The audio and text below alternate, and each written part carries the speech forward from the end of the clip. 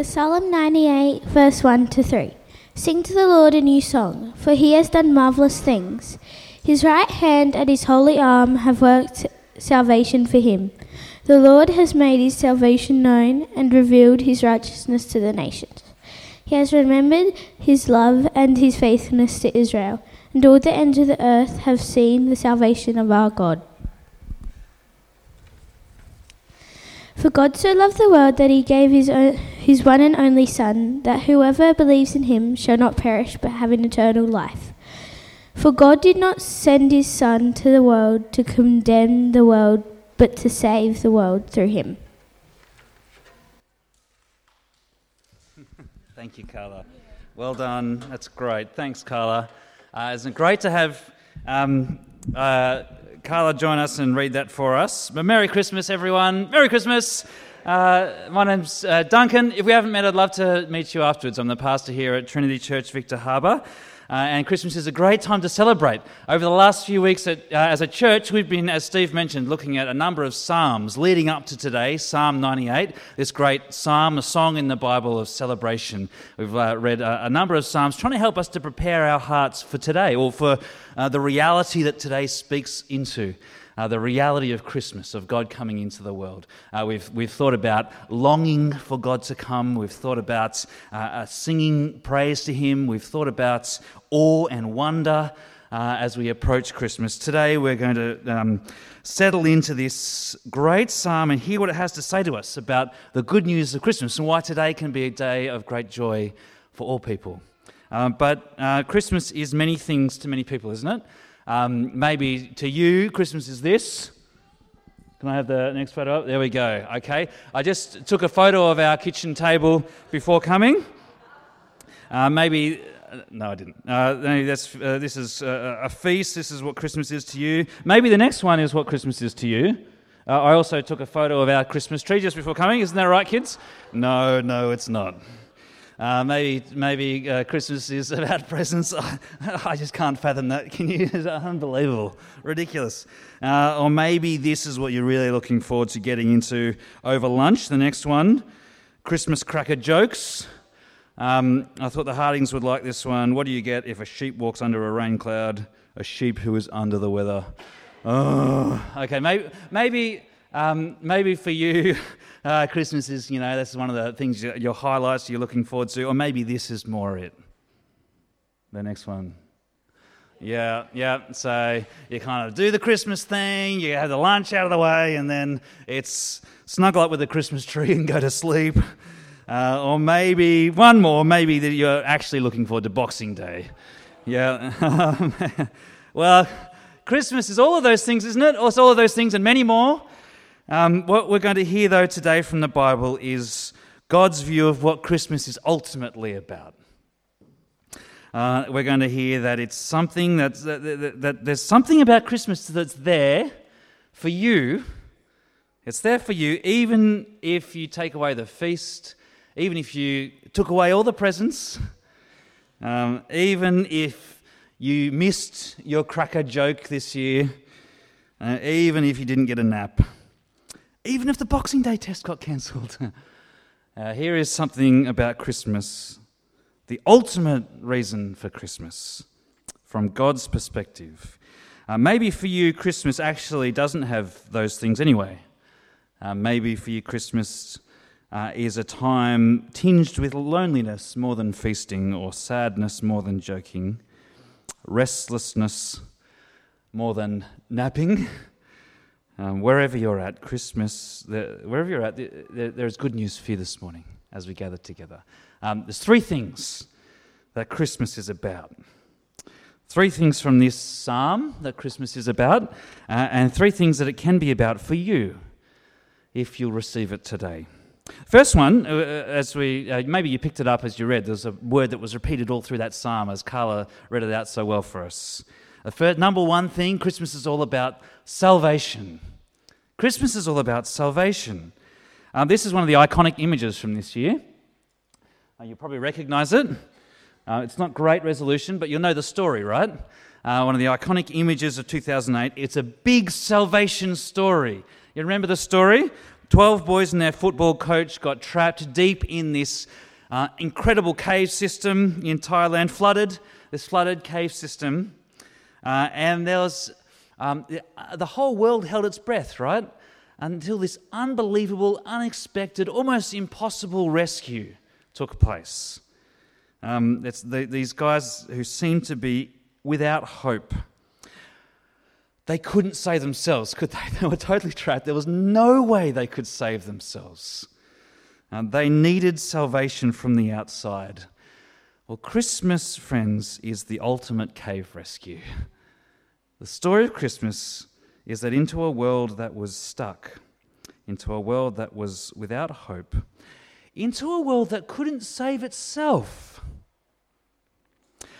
to people who were stuck, to people who were without hope, to people who couldn't save themselves, God came from the outside in.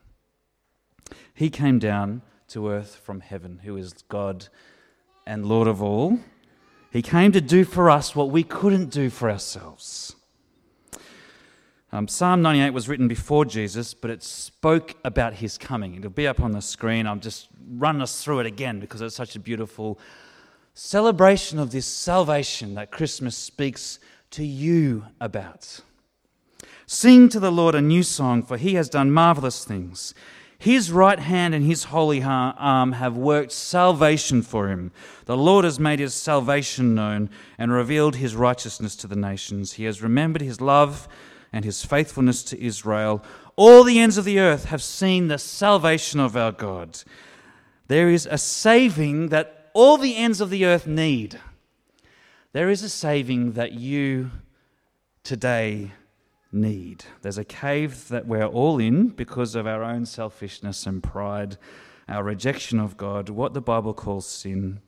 This cave cuts us off from light and life, but Christmas tells of the God who got into the muck to drag us out of it, to rescue us, who went into the cave to pull us out, who came and died and rose again to do that, to enter our death and breathe new life into us. But notice that if you read the psalm, there's something else in these few verses too. Christmas is about salvation, but it's not just salvation that God kind of does gritting his teeth. It's not just salvation that he does kind of unwillingly, kind of feeling obligated to, I better go and save these guys. Do you see that in verse 3 as we read through it? He remembered his love and his faithfulness. Christmas is about salvation, but Christmas is also about love. It's not just a salvation that comes to you kind of begrudgingly. It's a salvation that is offered to you because of the great, overflowing love of God. Biggest love story of the year is, of course, come on. Let's have it up on the screen. Biggest love story of the year. Yes, of course. Oh, I'm surprised no one said it. The wedding. No, people are shaking their heads. No. Oh, well, it caused a bit of press, didn't it? We love a good love story. It kind of captures our attention, and it catches the world's imagination. We love a good love story, but here is the love story that is the best one of them all. Actually, far better than the greatest love story of 2018. Here's the greatest love story ever told. God's love for his world. And we heard it read out by Carla again, John 3:16, one of the most famous verses in the Bible. It'll be on the screen. For God so loved the world that he gave his one and only Son, that whoever believes in him shall not perish, but have eternal life. For God did not send his Son into the world to condemn the world, but to save the world through him. Christmas is about salvation, a salvation that you and I need and is freely offered to you. Christmas is about love, a salvation that is given out of a heart of love. Thank you, God, for your great love for this world. Thank you that you sent Jesus to save us. Thank you that he died on the cross for our sins and that he rose again so we can have eternal life with you. Please help those who are sad or lonely this Christmas to turn to you. Please help us all to remember your love and your salvation this Christmas. In Jesus' name, Amen. Psalm 98, verses 4 to 9. Shout for joy to the Lord, all the earth. Burst into jubilant song with music. Make music to the Lord with the harp and the sound of singing, with trumpets and the blast of the ram's horn.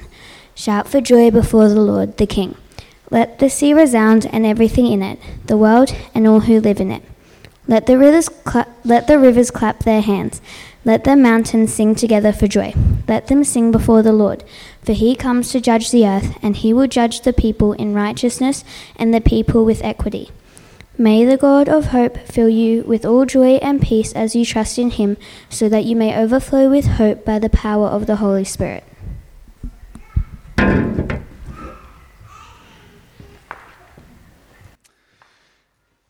Thank you, Regard and Abby.